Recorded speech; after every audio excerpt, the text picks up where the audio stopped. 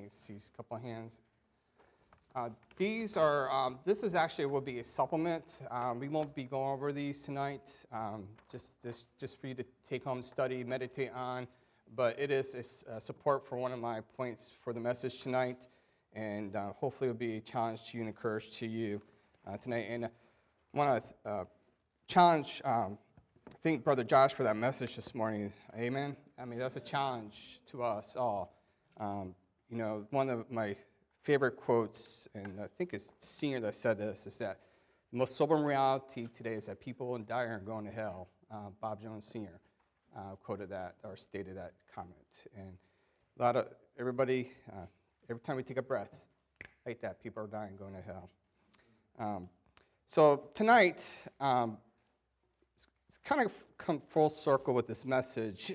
Pastor, I was just actually talking to Chrissy about this today. Pastor asked me to preach on this message, or not on this message, but asked me to preach tonight on January 6th. Jonathan was born on January 6th. And this passage that we're going to talk about, the challenge that I'm going to challenge you, myself, and to be honest, I hope and pray that this will be your prayer. And I want to talk about the characteristics of a godly Christian. Now, Jonathan is part of our family.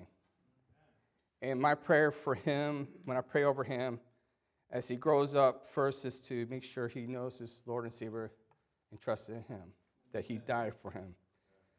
My second prayer for him is to have godly character.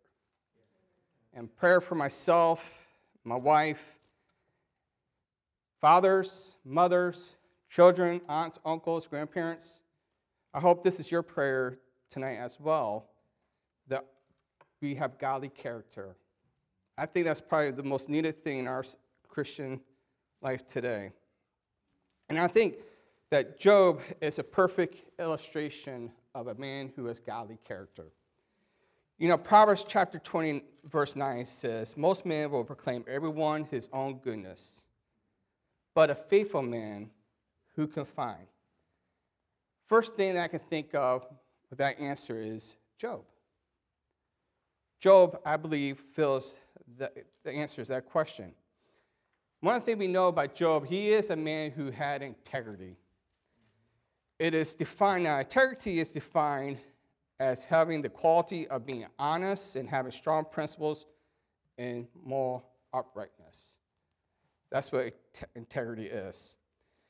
I want you to notice that few verses, how it gives a testimony of Job. James 5:11 says, behold, we count them happy with which endure. Ye have heard of the patience of Job and have seen the end of the Lord, that the Lord is very pitiful and tender of mercies. That's in James 5:11. Ezekiel referred to Job too, pointing out his righteousness. Though these three men, Noah, Daniel, and Job, were in it, they should deliver but their own souls by their righteousness, saith the Lord God. Ezekiel 14:14. And it's interesting to note the word Job means. Do you have an idea what the word Job means? Anyone want to answer?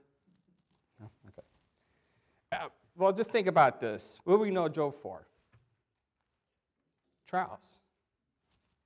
Persecuted, afflicted, hated, or treated as an enemy.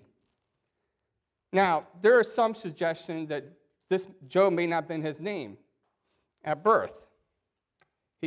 His name could have been changed due to the ordeal that he went through. I mean, we don't know that, but it is possible because it's not unusual. We know a couple examples in the Bible where their names were changed. You could think of Jacob was changed to Israel, Saul's name was changed to Paul, and Simon to Peter. It was changed to fit their responsibilities, or in Job's case, what he had survived. We know Satan treated Job as an enemy. You can read that through the scriptures in Job chapter 1, which, if you can meet me there, Job 1:1. And did what he could to afflict Job. His mission has not changed, church. Satan's goal is still the same as it was back in Job's day, and that is to inflict harm to God's people. He wants to hurt them or to try to destroy them. And the Bible tells us in 1 Peter 5:8 says, be sober, be vigilant, because the adversary, as the devil, as a roaring lion, walketh about, seeking whom he what? May devour. Now, you think about it, it's like with Jonathan right now at his stage, he's drinking milk, formula, and he's gulping it down when he's hungry. He's devouring that bottle. And just think of what Satan is when he attacks us. It's the same idea. He gulps you. That's his goal. His goal is to try to devour you. He desires to have you. Now, we can see why we find the first few verses of Job, why Satan may have hated Job, and why God has exalted Job into a position where we can examine his trials and responses. And you can think of Job as a champion. He's a testimony for us. There's a reason why God puts this story in God's word. It is to study about him. It's so we can examine his trials and responses. It's to understand who he is as a person, his character. That is the reason. He's a rare man. And he's a hard man to find. And my desire for my life for Jonathan is to be a man of godly character, to be a man of God. He was a man of integrity. Now, notice that his character traits as we study the scripture. So if you can, turn to Job chapter 1 and verse 1. There was a man in the land of Oz whose name was Job, and that man was perfect and upright, and one that, notice this thing, or we started here, he was perfect, upright, one that feared God and eschewed evil. That's who Job was. He was perfect, upright, and one that feared God and eschewed evil. We're going to be studying that tonight. Let's pray. Father, we thank you for what you've done for us. We thank you for your word. And Lord, I pray that you just be with Pastor as he and Brother Johnny are in Belize, and Pastor Lewis there as well. Lord, as the minister down there, pray that be with Pastor as he preaches this hour, anoint him with your power and your spirit. And Lord, I ask you just be with me as I preach your word. Hide me behind the cross of Calvary, that you preach what you want preached tonight, Lord, and that's not of me, but of you. Lord, I pray, Lord, you search my heart and you search everyone's heart tonight, that you convict us of any area of sin, an area that we need to work on to draw closer to you, to be close to you, that we have godly character. We love you, Lord. In Jesus' name, amen. I want you to notice a few other things. And I want you to think about this. This is actually a testament from God himself. God is giving Job's testimony for us to see. Why is that? Well, because you can think of it, God knows who we are. 1 Samuel 16:7 says, but the Lord said unto Samuel, look not on his countenance or on the height of his stature, because I refuse him, for the Lord seeth not as man seeth, for man looketh on the outward appearances, but the Lord looketh on the heart. Thou knowest my downside sitting and my uprising, that I understand my thought afar off, Psalms 139:2.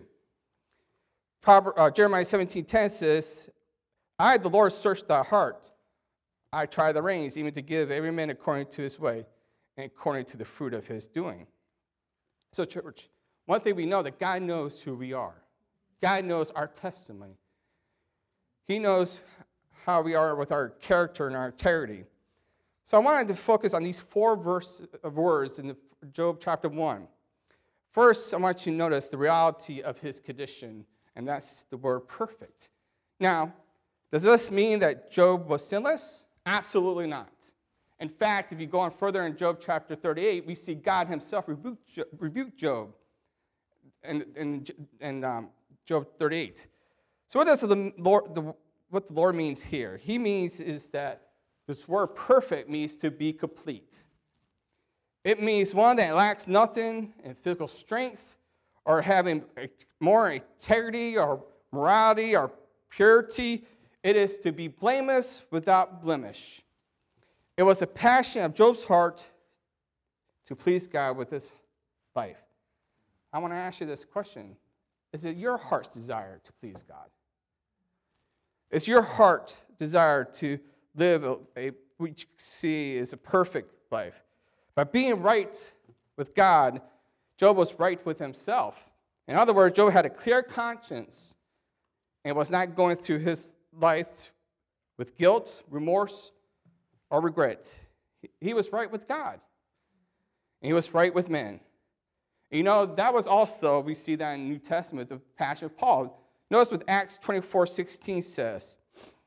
And herein do I exercise myself to have always a conscience, which means distinguish between morally good or bad, void of offense toward God and toward men.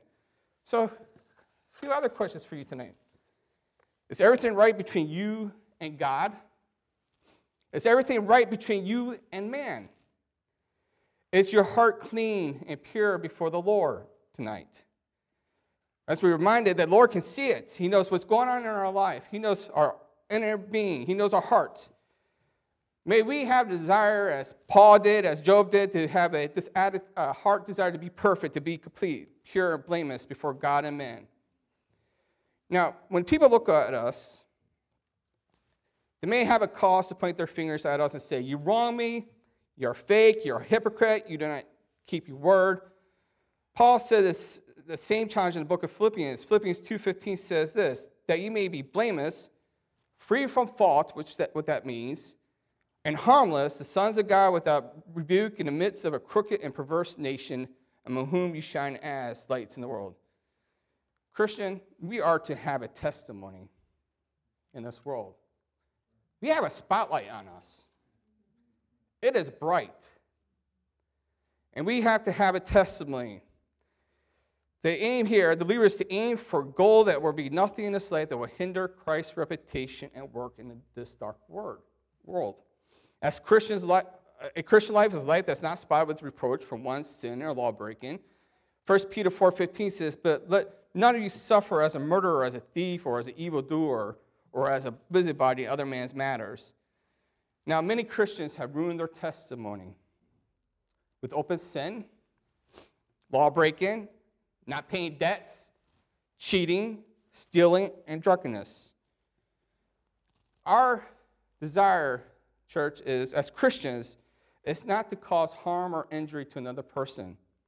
It means that we must not suffer wrong against oneself if necessary, rather than harm one's testimony or injure the work of God. We represent Jesus Christ. We are, as Brother Josh said this morning, we are ambassadors for Christ. We are a representative of our Lord and Savior, Jesus Christ. God has us on this earth to preach and teach God's word, to be a witness and a testimony to the lost and dying word. That's why we have the spotlight on us. We have to have the example of setting for others. 1 Peter 2:13 and 14. Submit yourself in every ordinance of man for the Lord's sake, whether it be the king as supreme, or unto governors, or as unto them that are sent by him for the punishment of evildoers, and the praise of them that do well. Now, submit yourself to every ordinance of man. All right, I'm not going to ask you this, raise your hand, but I want you to ask yourself, have you been speeding? Okay. When I was at Ambassador Baptist College, Dr. Comfort, who was the president at this time, for some reason, he had the knowledge of when one of the students got a speeding ticket. And he will call you out from the pulpit, from the top, when you speed it. He says, you know what? You're a bad example to the community because you're speeding and you got caught. Why? Because we are to obey the laws, the ordinances. We are to set the testimony, example for the community and the people around us. That's why he pointed that out. Is that he was teaching us that we are ambassadors. We are to set an example for others. We are to walk. Why are we to live this way? Well, it's obviously because we live in a crooked and perverse world. We are the example. We're the lighthouse to this world, church. Our light should be bright and shining to this dark, wicked world. It's full of sin. And that's what Matthew 5:16 says. Let your light so shine before men that you may see your good works and glorify your Father which is in heaven. To shine our light requires us to be blameless and harmless, and requires holding forth the word of life. Number 2, I want you to notice his relationship with others. He was upright. He said that he was perfect and upright. Now, what does that mean? The word is derived, and it means from Hebrew, it means to be straight, level, correct, straightforward, righteous. It is emphasized his relationship to other people. Church, he was straight. There was no bent. He was not crooked. He treated people right. His honesty and straightforwardness brought blessings into his life because people trusted him. His actions pleased God, and they are pleased other people who had to do business with him. They trusted him. He had a testimony to other people. It's like, now, Bill, you're a painter, right? All right. Brother Clark, I know you do woodworking. But when you do work on few days or a few weeks ago, I was doing a shelving for Jonathan's room, and we had to line up, there's 4 shelves for all his books, and we're lining them up to make it straight and not to be crooked and out of alignment. I did my best. I don't know, to the eye to look okay, but they could be off. But that's the idea, is when you're a builder and you want your wood to be straight, not crooked or out of alignment, straight. That is the idea for us as Christians, is that we are not to be crooked, but straight. That we walk the straight path. And kids, teenagers, you will be tempted to get away from the path and go off the way. Think about this with Lot. He pitched his tent to Sodom and Gomorrah. He stepped his foot off and looked that way. I want to challenge you, teenagers, as you get older, going to around who your friends are, your relationships in college, where you go, be careful who your friends are. They will tempt you to go the step off, and they will tell you to go this way, and they will promise you everything in the world. But let me tell you this, it will lead to misery. That's why God tells us that we are to live straight. And it is not easy for us to live straight. We are tempted, we're blasted on everything you think of. When I travel to New York City for business, it's like the offices that I work out of is in New York, in Times Square. Who's ever been to Times Square? A few of you. And what do you see all over the place? Signs, lights, brightness. And that's what the world does. It's flashing at you. Say, look how good this is party. We're going to party. They want to sell you all the goods. The goods are not good. There's sin, there's pleasure in sin for a season, the Bible tells us.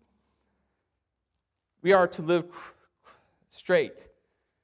Like I said, a builder will look for that straight wood. He will use anything. And this church, kids, get in God's word. That word have I hid in my heart. What does it say? That I might not sin against thee. Memorize it. Be thankful that pastor has memorization for Bible verses. Study God's word. Get to know it. This is your guidebook for life. The world will try to get you away from it, but don't fall for it. It will, again, like I said, it will lead to misery. Now, the psalmist said this, and God is not any different. He wants a person in a great way that is upright, straight, and true than a person who's crooked, inconsistent, and unreliable. Let me ask you this, as you meditate on this thought, are you straight or crooked?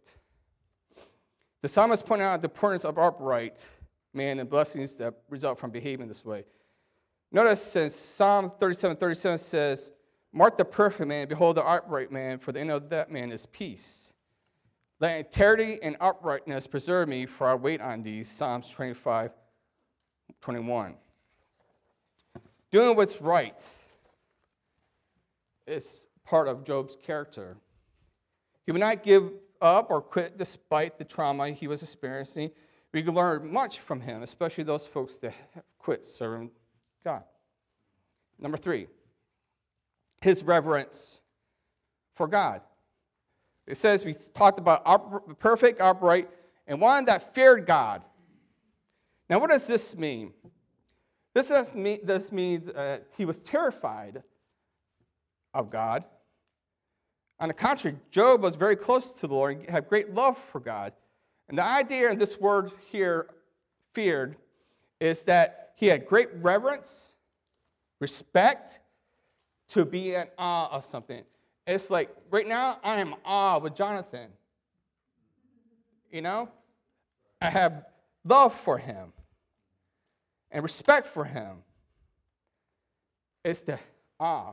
And that's what we need to be as Christians. We ought to have an awe for God, who he is. Think about it, church, that he came on this earth to die for our sins. He came here to sacrifice his life. And you can think about it in Exodus chapter 1, if we're familiar with that story. It's the same reverence that the Hebrews had, the midwives had for God. And Exodus 1:17 says, "But the midwives feared God and did that not as the king of Egypt commanded them, but saved the men and children alive." And what was the Pharaoh want to do? He wanted to kill the Israelites, the Hebrews. But the midwives feared God enough that they disobeyed Pharaoh. And next, if you read on the verses later on in Exodus chapter 1, it says that Pharaoh was upset with them. It says, "Why did you do this?" And, the midwives gave an excuse, but you know what happened? God blessed those midwives because they had fear and awe of him. When we have fear and awe of God and obey him, respect who he is, and follow him, God will bless us.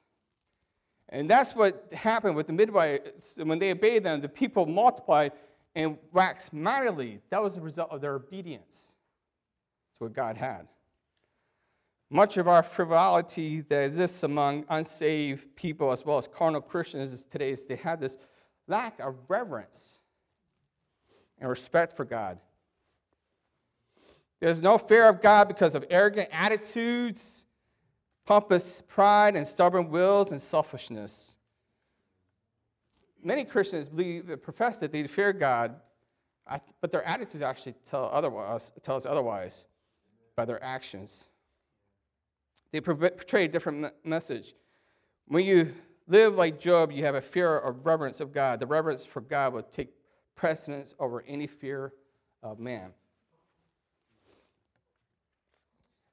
Think about this. Here's a story, illustration of this. It's a true story. American evangelist Peter Cartwright was preaching from the same text in 1818, which is, a gentleman had something in his coffin that says, "What will profit man if he gains the whole world and loses his own soul?" That was his text. And it was a beautiful October evening, and the church was packed. Just as Cartwright bellowed the words, "What will profit man if he gain the whole world and lose his own soul?" and walked in General Andrew Jackson, who was staying nearby. Jackson, who didn't come to Christ until late in life, was a fiery-tempered, hard-drinking, horse-racing, dual-fighting hero. And instantly, a buzz swept over the congregation. Heads turned. The post-pastor, Reverend Mack, pulled Cartwright's coat and whispered, "General Jackson has come in." Cartwright roared back, "Who's General Jackson? Who's General Jackson?" He then declared that if General didn't get his soul converted, this is the evangelist saying this, God will damn him to hell as quickly as a pagan savage.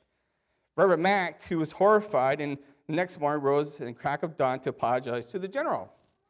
But later in the day, Cartwright and Jackson met each other on the street. Reaching out his hand, General Jackson said, "Cartwright, you're a man after mine own heart. I am surprised that Mr. Mack think I would be offended at you." "No, sir," I told him. "I have approved of your independence. A minister of Jesus Christ should love everybody and fear no mortal man." I told Mr. Mack that if I had a few thousand such independent, fearless officers as you are in a well-drilled army, I could take old England. The idea of this is the principle is that fear of God will embolden you to share the gospel and lose your fear of man. I have one last point at this, and this is actually my longest point, but I'll try my best to go fast. The revulsion for evil. He said, we talked about perfect, upright, and one that feared God and eschewed evil. one of the reasons why he had so much character is that he hated evil. He eschewed it. It means he had the idea to depart, to avoid, to remove, to put away, to abolish, or reject. I'm going to repeat that for you. To depart, to avoid, to remove, to put away, to abolish, or reject. Job himself did not want anything to do which was wrong or sinful. That was his attitude. He avoided wickedness like a plague. Now, could it be that perhaps that's why we're reading about Job today? A person who has a love of God and reverence for him will have the same attitude. We should avoid all evil places, avoid running around with wicked people, and not evil speaking with our mouths. And kids, this is where I think this is where the most challenging for your kids and teenagers today is your friends that you hang around with. If your friends are wicked, I want you to get this, teenagers. If your friends are wicked, as Brother Josh talked about this, I can't remember the exact saying, but I know it had poison something. I can't remember. I'm sorry, brother. But it caught me. I saw how it kind of fits in what I want to say tonight. Here's the tough part. Distance yourself. Distance yourself. Find new friends. You know, Brother Josh talked about this. Iron sharpen iron.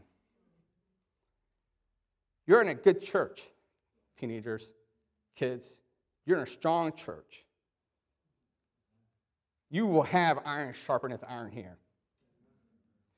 You'll be challenged. And I know that Pastor Boots has a love for you and concern for you. And it's very rare that he concerns, because teenagers that I grew up with, some of you, probably you as well, could be testament to this, have gone away and astray. Because they weren't taught God's truth, the doctrines, why we believe what we believe, why we practice it. But I know Pastor Boots, in my conversation with him, that's what he's teaching you. Because he's afraid he does not want that to happen to you. This is a good church, teenagers. You will be tempted to run around with certain friends. Even adults, same thing. If your friends are heading the wrong way or doing something bad, break away. Make new friends. You know, we have fellowship here a lot. Come in to have fellowship with here. You don't have to be hateful to them. You can share the gospel with them, but you don't have to be in close fellowship with them. And to be honest, if you live for Christ, you are not going to have much in common with them. You can start talking to the Lord, and they will probably leave you. But here's what I want to focus on as I finish this. Sooner or later, this is what happens. One of you will compromise when you hang around with people.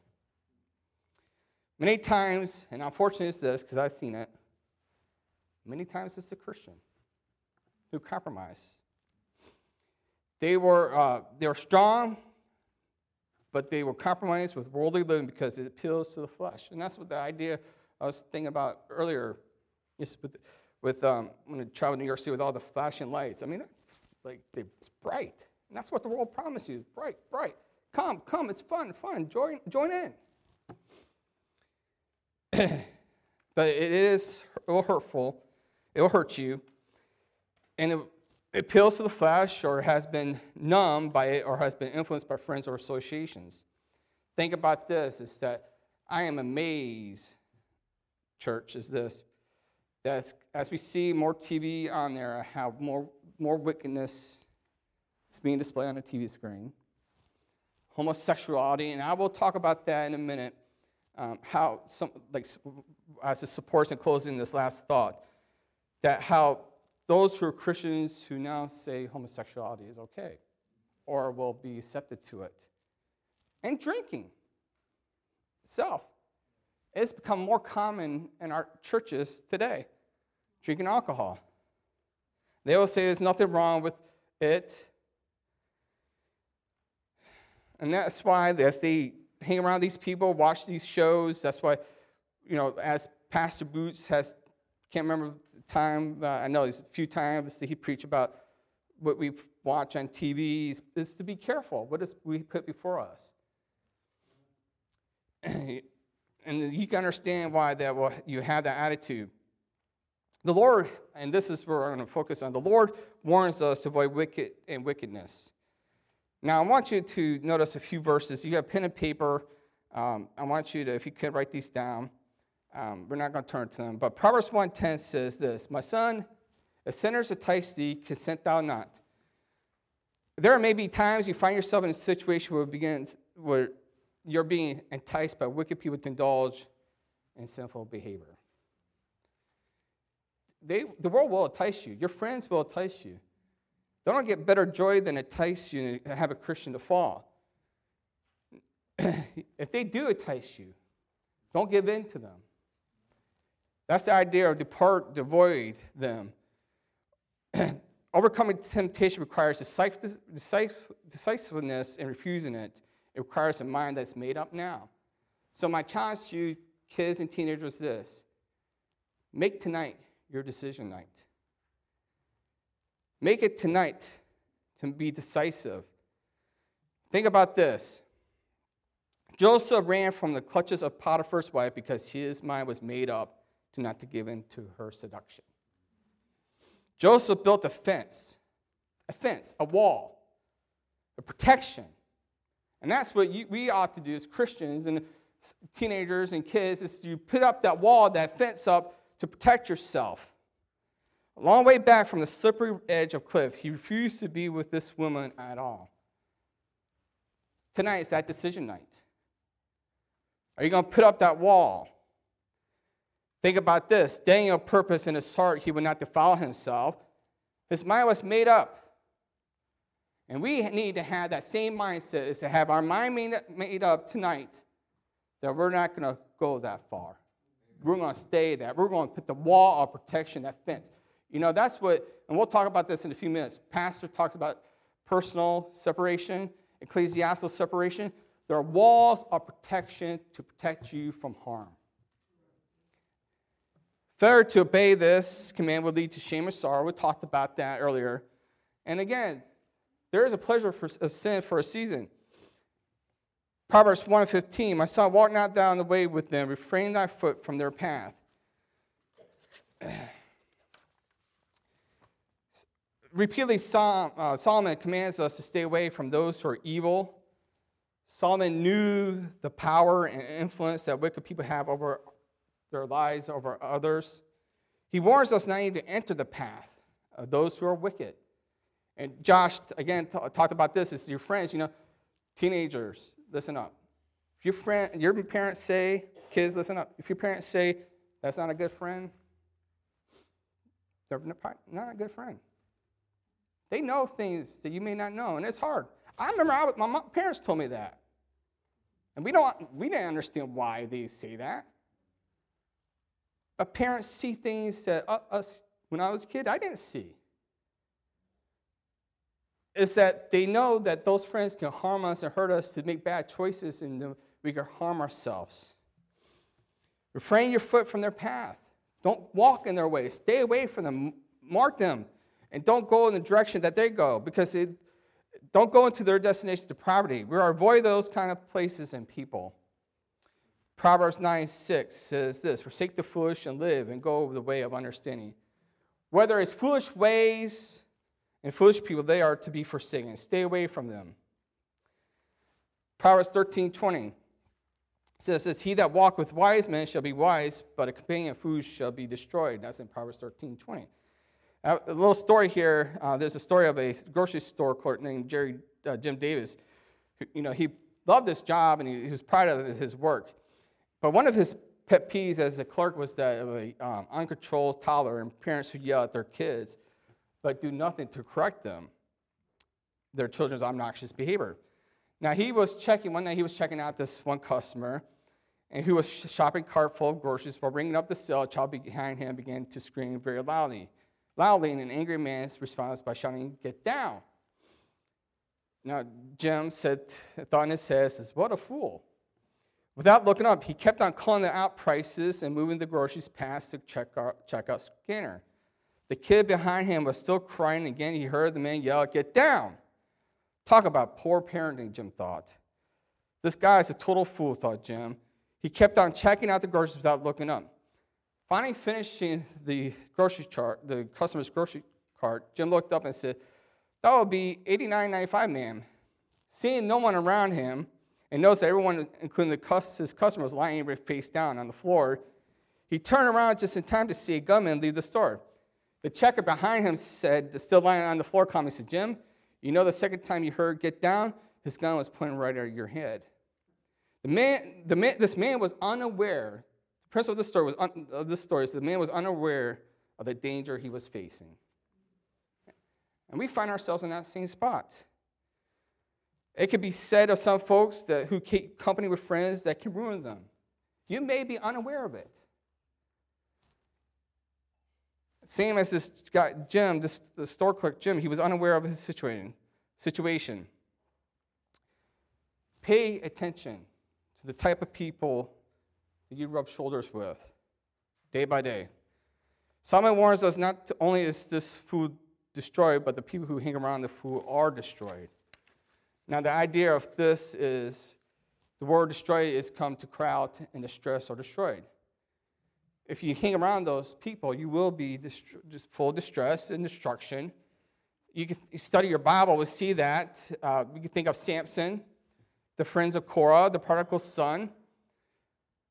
All right, Psalms 1:1 talks about this. "Blessed is the man that walketh not in the counsel of godly, nor stand in the way of sinners, nor sitteth at the seat of scornful." Now, I'm not going to touch on this a lot because Pastor preached on this a few months ago. So I would encourage you to go back to the message. It was a good, strong message. And this is one of the verses and chapters I was definitely studying, memorizing in this chapter. Psalms 26:4-5 says this: "I have not sat with vain persons, neither will I go with the dissemblers.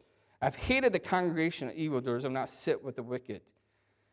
Now here, this is what we're going to talk about and finishing up. David is talking about biblical separation. Church, it is an essential element to born-again believers. And we can know Romans 12:2 says that. It says we are not to be conformed to this world. Now, he did not isolate himself from these unbelievers. What we do see is that he did not participate in their sin. As God's people, we should not participate in other people's sin, whether they're born-again believers or non-born-again believers. And church, that is the hardest thing to do, is to separate from people who are in sinful situations. You have to make those hard choices in your life. About 15 months ago, I had to make that choice. I could not be around breakout fellowship people I've known for 30 years and not participate in something. It is a hard choice. 1 Corinthians 15:33 says, "Be not deceived, evil communications corrupt good manners." I aim to stress the importance of biblical separation. Now, again, many churches fail to preach this principle and teach and practice because the pastors are afraid to touch on this subject. One of the reasons why they're fearful of men, and I'm thankful, church, that our pastor is not afraid to talk about separation. I'm thankful that he preaches on it because it is essential to Christian faith. We talked about this, that separation is an essential element for us, and it's there for protection. It is our protection. It's a wall. It's a command to separate from any association, company, or communion with any form of evil that spoils the right and biblical way of Christian living and thinking. And here's where I'm going to touch on and close. I'm almost done with this. This is a long part of my message, and it's a warning and why pastor and I strongly believe in personal and ecclesiastical separation. You can think of Billy Graham, who was corrupted by this. He started by believing the Bible completely and literally.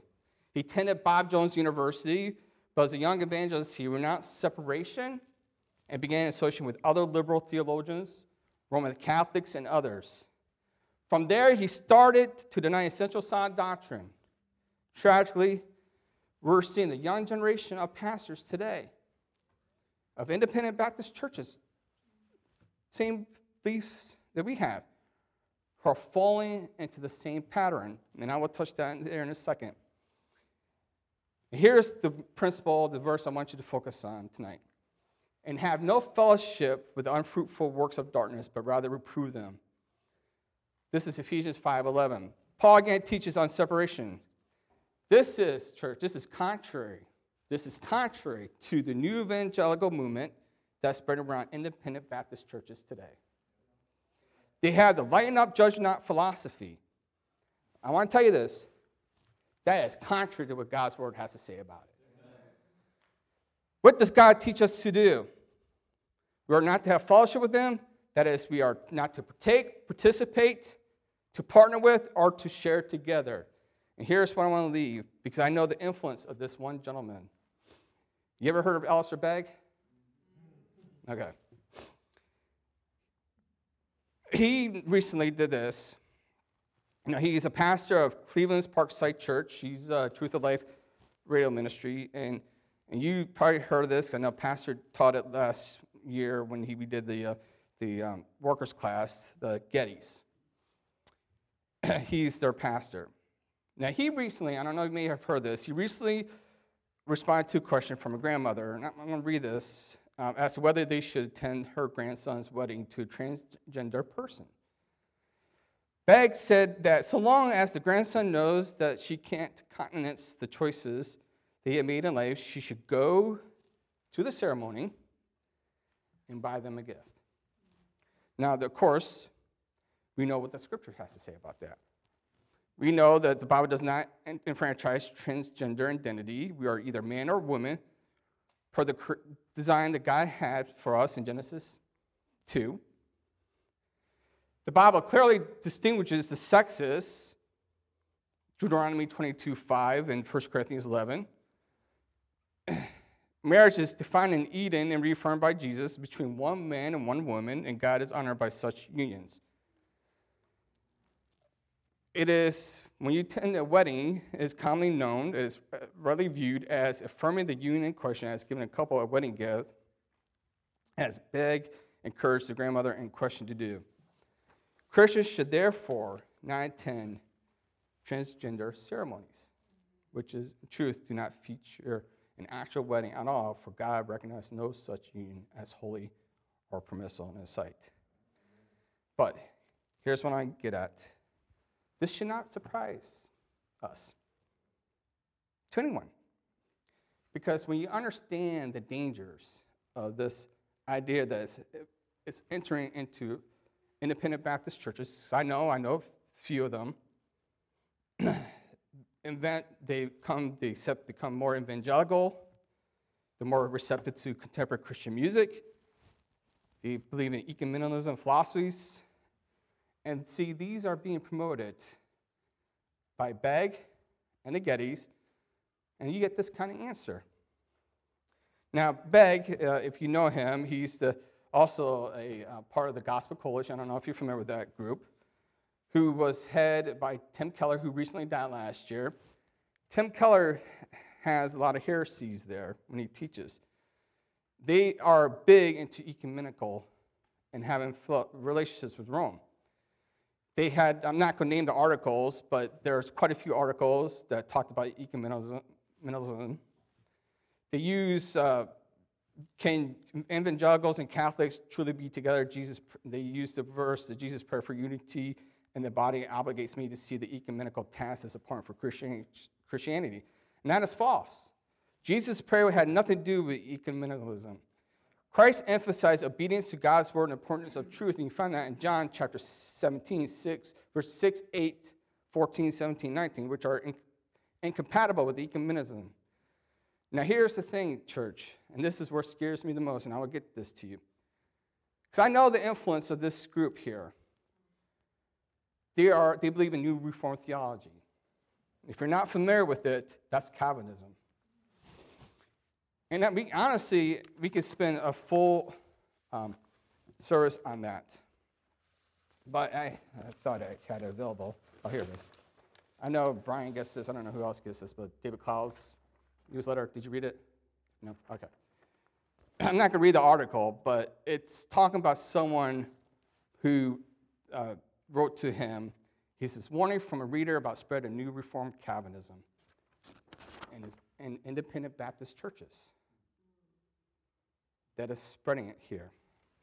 He said the groups that they mentioned, and this guy was shocked. He says Acts 29 Network, 9 Marks Network, the Gospel Coalition, the Biblical Counseling Movement, they are promoting new Reformed theology. And it's spreading, tragically. But I also want to talk about why you think this all came about with Begg and what he said. Well, one is they want to build a gap, bridge the gap between everybody. And one of the biggest promoters of this idea is the Gettys. If we don't put that fence, we'll collapse. If we don't build that fence around this, you will accept the teachings of heretical doctrines and false teachings of God's word. Now, the Gettys, you know, if you don't know about them, their words are scriptural, and they are watered down. They seem very conservative, but they don't believe in separation. I'll get on that in a minute. They actually rock out in their home church. So they're kind of contradictory there. 1 John 2:15 talks about that. They use a mixture of traditional hymns mixed with out-and-out rock and roll, blues, jazz, rap, Irish gigs, and anything in between. But here's why I say it all comes together in full circle. And this is why the importance of separation. The Gettys' goal is to bring everyone together musically. They want to bridge the gap between the traditional and the contemporary. That is their goal. If you go on their website, it states that. They will associate with anybody from Pentecostals to Charismatics, Roman Catholics, Protestants, Baptists, and everything else between. And this leads to this, apostasy. Now, the other things they are known for, they feature rapper Shane Lane at their Scene 22 conference, and he's scheduled to return actually this year again.